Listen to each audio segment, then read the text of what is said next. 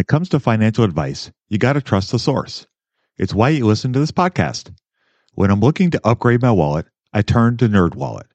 Their expert team of nerds dives into the details to help you find smarter financial products.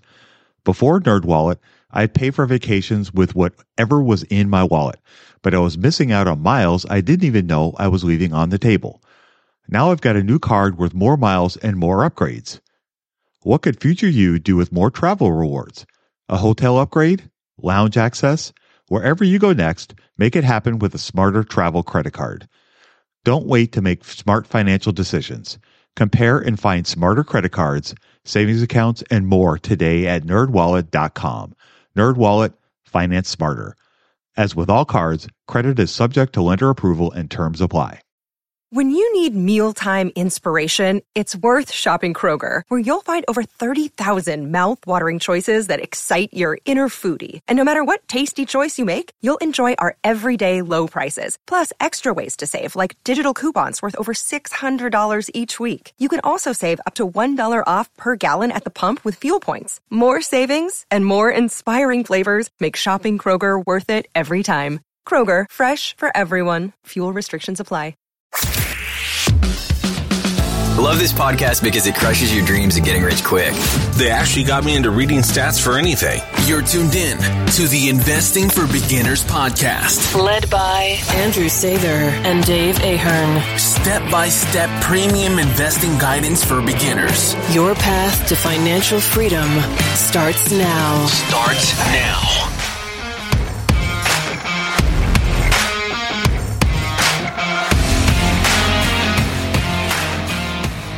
All right, everybody, before you dive in and start ingesting this episode, we want to forewarn everybody that this is not intended for absolute beginners. If there's anything in the episode today that you listen to that you're unsure about, confused about, maybe don't quite understand, please go back to our Investing for Beginners series, which starts at episode 43. And there, through those next 5 episodes, you'll be able to learn all kinds of great basics that will help explain a lot of the topics and subjects that we're discussing today. All right, folks, welcome to Investing for Beginners podcast. Tonight we have episode 229. We're going to answer 3 great listener questions we got recently. And so without any further ado, I'll go ahead and read, and Andrew and I will do our usual give and take. So here we go. If I'm investing piecewise, dollar cost averaging, into several accounts within a brokerage account, how do I figure out what my profit or loss is over time? Seems like brokerage accounts do not want us to know that because one is more likely to stay vested for fear of a potential loss if they liquidate the fund. For example, neither Vanguard nor Fidelity have buttons that'll tell me what my profit or loss is, excluding my own contribution. Their percentage increase or decrease is misleading because it includes personal investment into account, which is egregious. So how does one go about determining the profit or loss with certainty? Should we be looking for a button/tool, etc., in brokerage accounts to determine that? Mo. So, Andrew, what are your thoughts on Mo's really good question? I would say, depending on the brokerage, I've found that I just kind of have to track all that stuff myself. Do you track your profit losses separately? I do. So that's what I do. Like, if you were to take a brokerage, not to like pick on brokerages or anything, but I know Ally Invest, I have an account with them. And one of the things that kind of annoys me about it is, let's say I buy Cisco stock for $150. And if I were to get like a dividend of $1, they would increase my cost basis by $1. So it makes my profit look less because every time I reinvest the dividend, they're making that initial cost basis higher. I don't know if that's a tax thing. Maybe all the brokerages do that. That's quite possible. Me not being a tax accountant, not knowing that. Yeah. I take all of the purchases I've done and the dollar amount, and I have that on one column. And then you can import into a new column whatever your stocks are priced at today. And then you can compare those and you can see if you have a profit or a loss. Yep. I do the exact same thing. I noticed kind of early on when I started investing that I didn't have a big portfolio and I didn't have a lot of positions. And so it was easier for me to track. And I noticed right away, like, oh, I don't know how much money I'm making or losing because they're not really telling me. And it's a little confusing. And like Mo is saying, I know with Fidelity, for example, it shows a gradual increase in my portfolio, like percentage wise. But then if I look at the dollar amount, it's of course down because everything's down right now. And the two don't correlate. And so it's confusing because really what it's doing is it's taking my contributions every quarter or every month and adding those, like my portfolio is going up, but it's actually not. It's just I'm adding more money to my portfolio. But because the price action of the companies that I own is going in the other direction for a lot of them, especially today, then it just makes it look like you don't really know how much you've gained or actually not on the positions you've invested in. So there's not really a button that I'm aware of with any of the brokerages. So unfortunately, we can't give you a good answer on that other than DIY. Yep. I don't see anything good with that. So yeah, unfortunately, you're going to have to do it the old fashioned way. Cool. Well, if that changes, maybe we can post an update one day. So I'm going to move on to the next question. This is, hey, Andrew and Dave. So I have a question for you. I've heard Dave say he owns HP stock and that it hasn't done what he had really wanted to do. And he said he wasn't sure what to do with it. So my question is, I thought we were supposed to buy and hold forever. So why not just hold on to it? If it is not going down, why not hold it? I have heard, I believe it was Dave, say that Microsoft went like 10 years undervalued and that it was unrealized by the market and that he didn't know if he could hold it or increase his holdings in it 15 years ago. And now it's made some great gains. I've just heard that we buy investments, not ticker symbols. If we believe it's a good company and it's not breaking a hard and fast rule, why not hold and see what happens to it in 10 years? He's saying, I'm not trying to say that you two don't know more than me or you don't know better than me, because you two are definitely smarter at these things than I am. I've just heard the greats like Warren and Charlie and Philip say you buy and hold forever. Sorry if this is a stupid question. I'm just trying to understand. Thank you for your time. Have a great day. So that is a fantastic question. So that's a really, really good question. It's kind of appropriate because today, May 5th, we saw a pretty big downturn in the market today. The Fed announced yesterday that they were going to be raising the rates. The market reacted quite favorably the day before, and then today was a bloodbath. So it's kind of appropriate to talk about selling and kind of how to handle your portfolio when you see parts of the market entering potential bear market territory. I believe the NASDAQ is very quickly approaching bear market territory, which I believe is a 20% decrease in a period. And the S&P 500 is not too far behind, and the Dow is a little bit farther behind.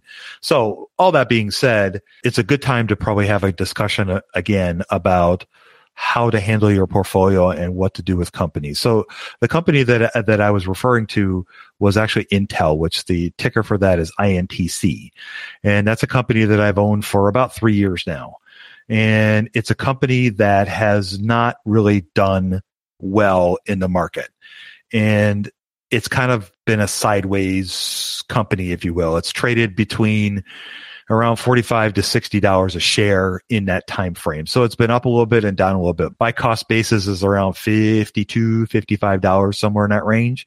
So right now I'm underwater on the investment.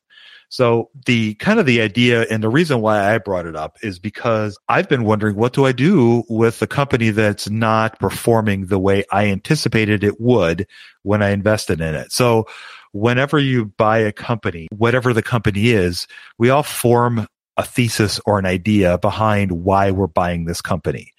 And in the case of Intel, I wrote down a long list of all the things, of the reasons why I was buying the company and some of the reasons why I would be hesitant to buy the company. And so by and large, a lot of the things that I bought the company for are still kind of in play, but there's some things about the company that it just doesn't seem to be gaining any traction. And it's fallen behind technologically, behind competitors, AMD, TSMC, and others. And so it's struggling in that regard. It doesn't have quite the same leadership it used to as far as technology and being an innovator. And there are definitely some things that it's still doing well, and it still controls a dominant share of the PC market, as well as other factors that it is involved in. But the company has a lot of irons in the fire, and not everything is hitting on all cylinders. And in particular, the fabs are really struggling. And they're doing some great things with other aspects of computers, but without going into all the nitty gritty, basically my worry, and I haven't resolved the worry yet, is that the company is going to be like a Microsoft was, where Microsoft reached a high in 2000 and then it dropped and it didn't get back to that high until 2015. So it took the company 15 years trading below its high water mark and basically trading flat or sideways for a very long time before it started to recover. And it really didn't start to recover, frankly, until they got new management. And Satya Nadella, I think that's how you say it. If I'm saying it wrong, I'm sorry. He kind of instituted a change and started moving Microsoft in a different direction, business-wise. And that's really what's led to the resurgence in the company.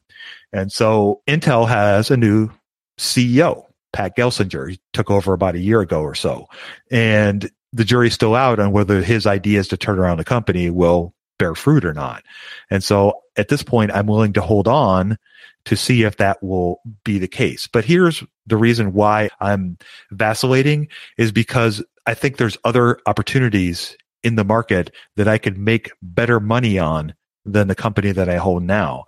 And if that position doesn't improve over the next whatever period, 2 or 3 years, for example, then I could have some opportunity loss in maybe investing that money in another company that could do better. And so there's a tug of war going on. So I still have the thesis hasn't changed that much drastically that I'm definitely done. I'm out of this kind of thing. Like I was with GameStop a few years ago. It changed. It wasn't going where I wanted it to go. I'm out. Done. Fine. But what was it in GameStop that you didn't like that made you leave? Budgeting was always a challenge for me. I struggled to find the best way to keep track of all of my money, not to mention all the time tracking down receipts, cataloging expenses, and trying to figure out what went wrong with my air quote system until Monarch Money. Monarch Money allowed me to easily see what is going on with my finances, helping me get a better handle on my spending, budgets, and more. It's my go-to app every day, more so than my bank, because I can quickly see where I am with my budgets and spending, allowing me to invest more and spend time on the things that I want to do. It's my GPS for money. Monarch is the top-rated all-in-one personal finance app. It gives you a comprehensive view of all of your accounts, investments, transactions, and more. Create custom budgets, set goals, and collaborate with your partner. And now get an extended 30-day free trial when you go to monarchmoney.com/beginners. Unlike other personal finance apps, Monarch's simple, intuitive design makes it so easy to set up, customize, and use. Monarch has built-in features to collaborate with your partner, family, or financial advisor. Invite them to your account at no extra cost, and they'll get their own login info and a joint view of all of your finances. Monarch is the most customizable budgeting app. Change the layout of your dashboard, toggle between light and dark mode, create custom budgets and notifications, set up automatic rules for transactions and notifications, and more. In fact, Monarch Money is one of the first to bring you direct Apple Card, Apple Cash, and savings syncing with the latest iOS 17.4 update. Now you can sync your wallet directly for seamless budgeting. After trying out Monarch for myself, I understand why it's a top-rated personal finance app. And right now, get an extended 30-day free trial when you go to monarchmoney.com/beginners.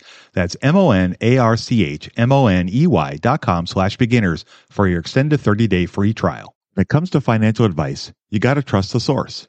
It's why you listen to this podcast. When I'm looking to upgrade my wallet, I turn to NerdWallet. Their expert team of nerds dives into the details to help you find smarter financial products. Before NerdWallet, I'd pay for vacations with whatever was in my wallet, but I was missing out on miles I didn't even know I was leaving on the table. Now I've got a new card worth more miles and more upgrades. What could future you do with more travel rewards? A hotel upgrade? Lounge access? Wherever you go next, make it happen with a smarter travel credit card. Don't wait to make smart financial decisions. Compare and find smarter credit cards, savings accounts, and more today at nerdwallet.com. NerdWallet, finance smarter. As with all cards, credit is subject to lender approval and terms apply. What was it that made me leave? Basically, I just didn't believe that the direction that the company was trying to turn towards was going to bear fruit. At the time, they were talking about moving more towards a collectible, being a bigger portion of the business and helping that sustain the fact that retail or the in-store sales of video games in particular, that they could offset that by increasing the revenues from selling collectibles. In other words, like old games and merchandise and things of that nature. I didn't believe it. from what I've seen since, it doesn't look like that's done much anyway. So I think my idea at that time that this wasn't going to go anywhere is proving out to be correct. So I feel like I made a right decision to get out of the company at the time. And I agree with that. What was the research process behind that? Was it like, I'm just trying to just so people can apply it to other companies and not just one company or another. Right. Is there something in the numbers? Is there something in like, are you just Googling to figure out what a company's doing? Like, how do you determine for like the GameStop example that, okay, they're not executing on the plan and it's obvious to an outsider? For me, it was several things. Number one, I obviously read the financial reports. I also listened to their earnings calls. I listened to multiple earnings calls. So it wasn't just one. It was 4 or 5 of them I listened to / read through, and to kind of hear what management was saying about how they recognized that the company was struggling, and they recognized that they could be in trouble because of what was happening in retail, in particular with their business model of selling, physical games in the store, that the way people were playing video games was changing, and that they didn't really have an avenue to partake in that per se. And so they were relying on sales of games, physical games, as well as console. Well, that was changing too, and how the consoles were coming out. And the company was very cyclical based on when Microsoft would release a new terminal. And so that led me to think, okay, this could be a problem. So then they started talking about trying to change to collectibles and things of that nature. And so what I did was I started reading I went online and I just started Googling collectibles, and kind of just to see what the market was for that. Not necessarily for games per se, but like things like baseball cards and memorabilia and all those kinds of things. That kind of stuff was seeing a huge downturn. And so that led me to think, okay, well, if baseball cards, for example, are struggling, then I don't know that people are going to run out and buy physical games too. And so that kind of correlation kind of made sense to me. And then I also started seeing that they were starting to close stores. So they're closing locations. And then they're also trying to expand business in the locations that they have. Well, that's not a formula for success. You can't, if you don't have foot traffic and you're closing the stores, you can't necessarily up the check average per se. You need to up the check average or you need to up the foot traffic. And I didn't think either one was going to make it happen for them. And then you just see the general trend towards retail, physical retail struggling. Just all those things combined with what GameStop was trying to do. I was like, yeah, this isn't going to cut it. What's the best way to get started in the market? Download Andrew's ebook for free at stockmarketpdf.com. Yeah, I mean, I agree on the general GameStop thesis. It's really tough, especially when half the Xboxes out there today are not coming with a disk drive. So right. You're just downloading it online. Right, exactly. So that's kind of what led me to believe that I needed to get out of GameStop. But the same token, Intel has not gotten there yet. And my thesis is still in play.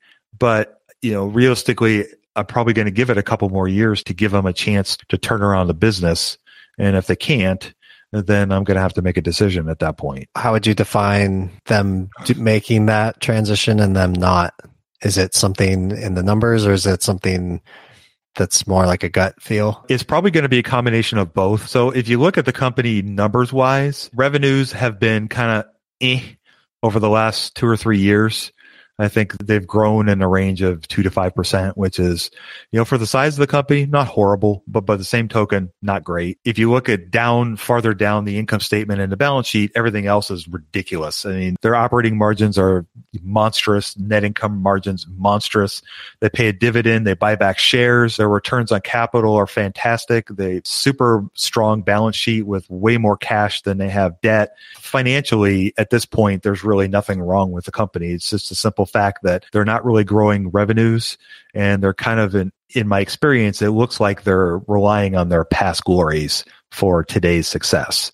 And it doesn't look like there's much going on at the moment that's going to drive them forward. And that's what I want to see. And if I don't start seeing some of those things, i.e. some of the turnarounds in the technology, if they can't start up in their game in the technology part of it, my worry is that they'll turn into an IBM. Yeah.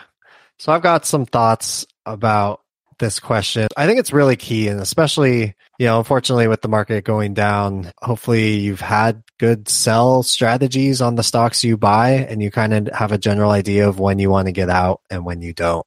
Part of it too, I think, is sometimes you just make a mistake as an investor, and sometimes you don't do good enough analysis, and when you realize it, hopefully you can cut the losses. You look at even the best investors ever. I mean, a good investor, if they're right 55% of the time, they're doing a really good job. And that's just the way the market works. So for me, I have a company I just recently sold out of, and I felt like I made a huge mistake because the company's Waze Markets, they're a grocery store company. And at the time, I guess I didn't appreciate or respect the fact that management had said what they're going to do with their profits. They said, we intend to pay a dividend, which, lots of companies do that. We also intend to buy more investment securities. In other words, they're taking their cash and they're just storing it up in the balance sheet. So even though my thesis on what the company would do played out, which is COVID happened and grocery stores are going to get big profits and growth, and that's happened so far, what hasn't changed, which I thought maybe would change, is that management's not doing anything with it. They're not expanding. They're not opening new stores. They're not investing in inventory. It's literally just they're keeping it on the balance sheet. And so when I look at that, I have to realize, okay, maybe I thought they were going to change that. And if they're not, then the money is better put somewhere else where a company is actually reinvesting that in the business and using that to grow. Yeah, those are great points. And that's a great example using Waze Markets and kind of how, in essence, the narrative changed. The idea and the thesis that you created when you bought it, in essence, kind of changed. It really didn't. It was something I missed because our idea if I would have dug deeper, I would have seen that this is kind of par for the course at this company. Mm-hmm. You know what I mean? Like they're going to make profits and they're just going to keep it inside the company. That's exactly right. And to kind of answer this question, kind of the idea behind it, when we say that we want to buy and hold forever, that is ideally what we want to do. And when you buy a company, you hope that you have made all the right decisions and all the right choices and noticed all the things that could have a bearing on the company when you do your analysis. But the simple fact of the matter is that people make mistakes, and sometimes we misjudge things. I have another company in mind, PayPal, that I bought 9 months ago or something like that. And, in hindsight, I think I made a mistake on my analysis of the numbers of the company. And I bought it at too high of a price. And now I'm down 64% or something crazy like that. So it's a big loss. But at this point, I'm not planning on selling out of the company because Andrew and I were talking about this before we came on the air. And he asked me, would you buy it now at today's prices? I absolutely would. And so that just means to me that I would dollar cost average into it and try to earn a lower cost basis, which when the company starts doing better in the market, then it will start to improve in the market. One of the things that our friend Braden said is several times to us is that business results matter. And in the long term, those will make an impact on what happens with the company in the stock market. And sometimes everything gets thrown in with the bathwater. And I'm not saying that a company like PayPal, for example, didn't deserve to see a 60% drawdown. It may have been all the stock gains that the company is going to earn may have been pulled forward because of the pandemic, because of the stimulus checks. There's lots of things. For me, it could have been the fear of missing out. I could have easily fallen victim of that. I didn't want it to see it become the next Google or Costco where I missed buying it at a lower price. And then, the market continues to reward the company for its success. And in the future, I miss out. So, but ideally, when we go into a company, we want to hold it for a long period of time. But one of our other, rules, or certainly an idea for me, is that if the thesis or the idea behind the company changes for whatever reason, if the business fundamentals or something about the business changes, then that's when you need to reassess your investment. You can't just buy something and forget about it for 10 years and not pay attention. It doesn't mean that we want you to buy and sell in a month, but you also need to give things time to play out. And sometimes the narrative will change, and sometimes it'll change for the better, and sometimes it'll change for the worse, or management will leave, or there's just a myriad of things that could go on. GameStop's business model could stop being a thing, and then it becomes a problem for the business to continue. So, those are all things that would lead you to think about selling at any particular time. And those are all things you need to keep in mind when you buy. Is, having a sell strategy is just as important as having a buy strategy. Okay, we've beat that to death. So let's move on to the next question. So I have, Dear Andrew and Dave, huge thanks for your excellent podcast. It really opened my eyes on investment as I am on my path to become a more intelligent investor.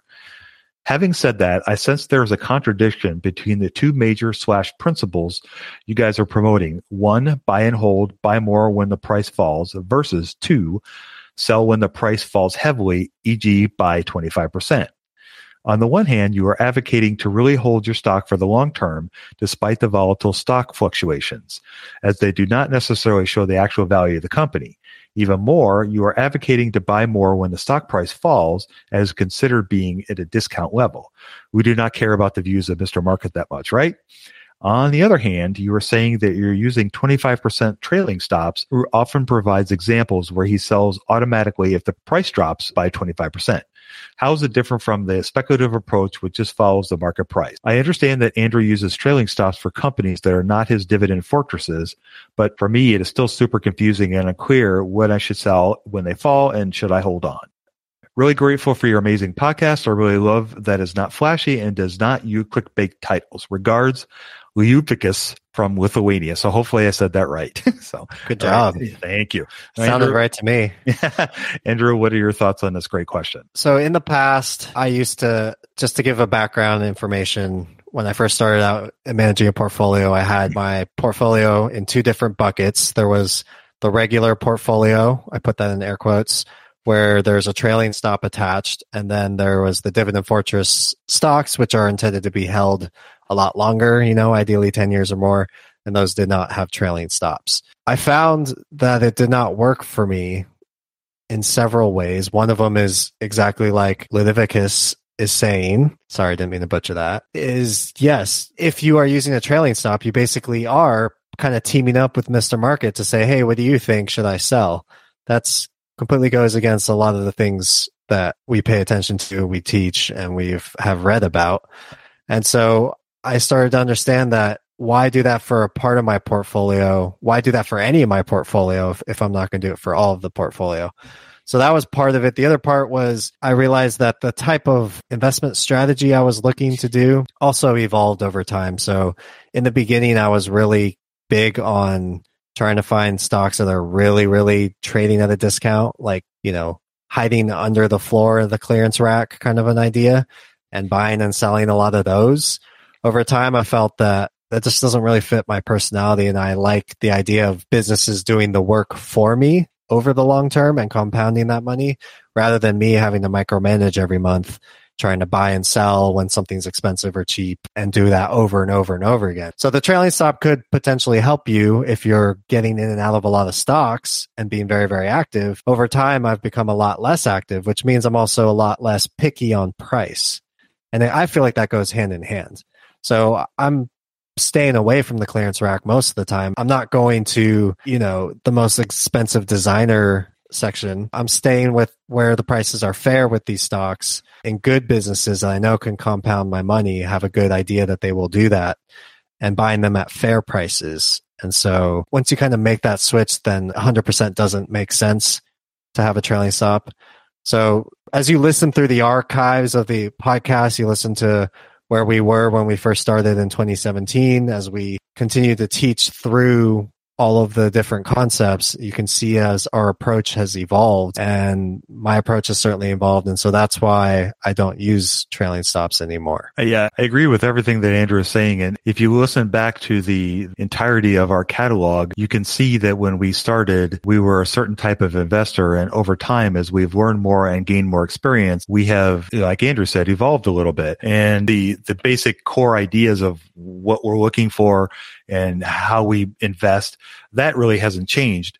But our understanding of businesses as we studied them more has evolved. And as you gain more insight into how companies do what they do and the different things that you'll see in the market, as well as the different things you'll see in the companies, that will, of course, evolve how you react to certain things. And it becomes much more important to understand kind of the experience and ins and outs of the business as opposed to focusing 100% solely on the numbers. At the beginning, it's easier for people that don't have a lot of experience, really understanding more of the guesswork, the gut feeling part of learning about how a business does what it does. It's much easier to look at an operating margin and project that that's going to go up 1% over the next year or two and kind of thing. But once you get better at understanding how businesses do what they do, you understand, you can get to a feel for the mechanics of why that operating margin may improve over the next 2 years. It's because the company is reducing costs or they're selling more higher priced products, which give them a bigger margin on between the cost of the good and what they're selling it for, which increases their margins. All those things are things that you learn as you gain more experience and as you read more financial reports and understand how businesses do what they do.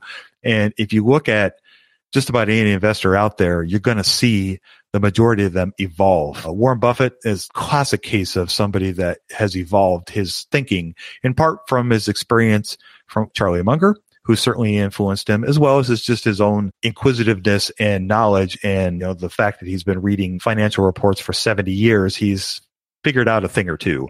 And so when he started, he was very much a cigar butt investor, kind of like Andrew was talking about, buying the things that are below what falls on the discount floor and, trying to get one more puff out of them before selling them and moving on to the next thing.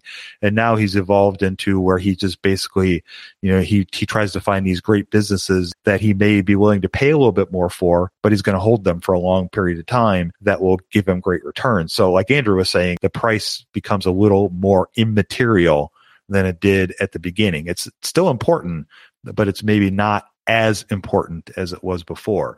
So all that to say that I think when you look at how investors grow, it's just because they gain more experience. And all of you out there that are listening to us will and are experiencing the same thing. If we go back and look at the questions that you guys were asking us 5, 4, 3 years ago to now, they've, evolved.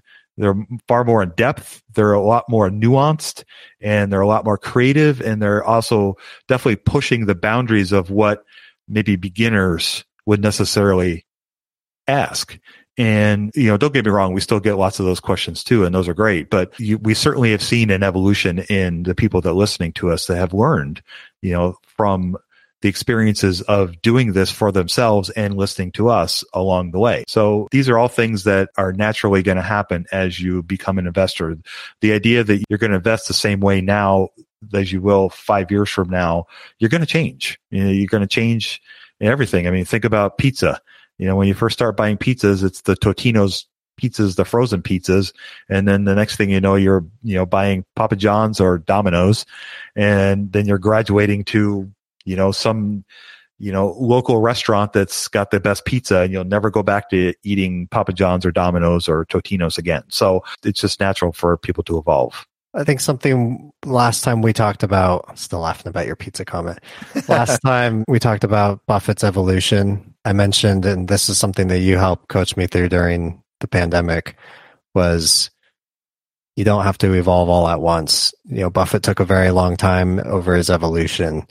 And so you do have to be careful about the evolution too, that you're not just moving with the market and you're just kind of changing the way you think all the time. Mm-hmm. It's a very iterative process. So hopefully by listening to our show, you're internalizing the primary fundamentals and principles that are important, margin of safety and buying for the long term, things like that. Yes, you certainly do want to evolve that over time. I mean, look at Buffett, just to kind of go back to him one more time. He said he never wants to buy technology stocks, and his number one holding, over 50% of his portfolio or something, is Apple.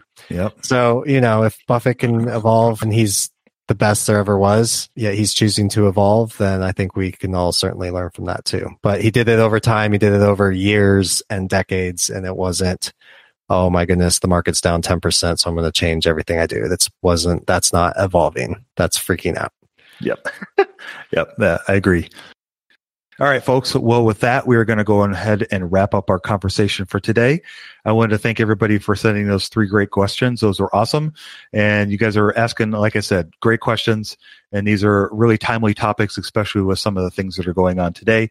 So thank you again for sending all that great stuff. Again, if you guys have any questions about anything that we discussed today, please refer to our website, einvestingforbeginners.com. We have a search bar there at the top.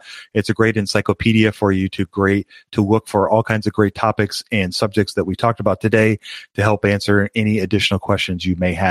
There's about 1,000 articles on there, so there should be something there for everybody to find. That's not a joke either. There's literally over 1,000. Yeah, it's nuts. So without any further ado, I'll go ahead and sign us off. You guys go out there and invest with a margin of safety, emphasis on the safety. Have a great week. We'll talk to y'all next week. We hope you enjoyed this content. 7 Steps to Understanding the Stock Market shows you precisely how to break down the numbers in an engaging and readable way with real-life examples. Get access today at stockmarketpdf.com. Until next time, have a prosperous day. The information contained is for general information and educational purposes only. It is not intended for a substitute for legal, commercial, and/or financial advice from a licensed professional. Review our full disclaimer at einvestingforbeginners.com. Without the ones like you, who work tirelessly to keep things running, everything would suddenly stop. Hospitals, factories, schools, and power plants, they all depend on you. No matter the weather, emergency, or time of day, you're the ones who get it done. At Grainger, we're here for you with professional-grade industrial supplies. Count on real-time product availability and fast delivery. Call, click Grainger.com, or just stop by. Grainger, for the ones who get it done.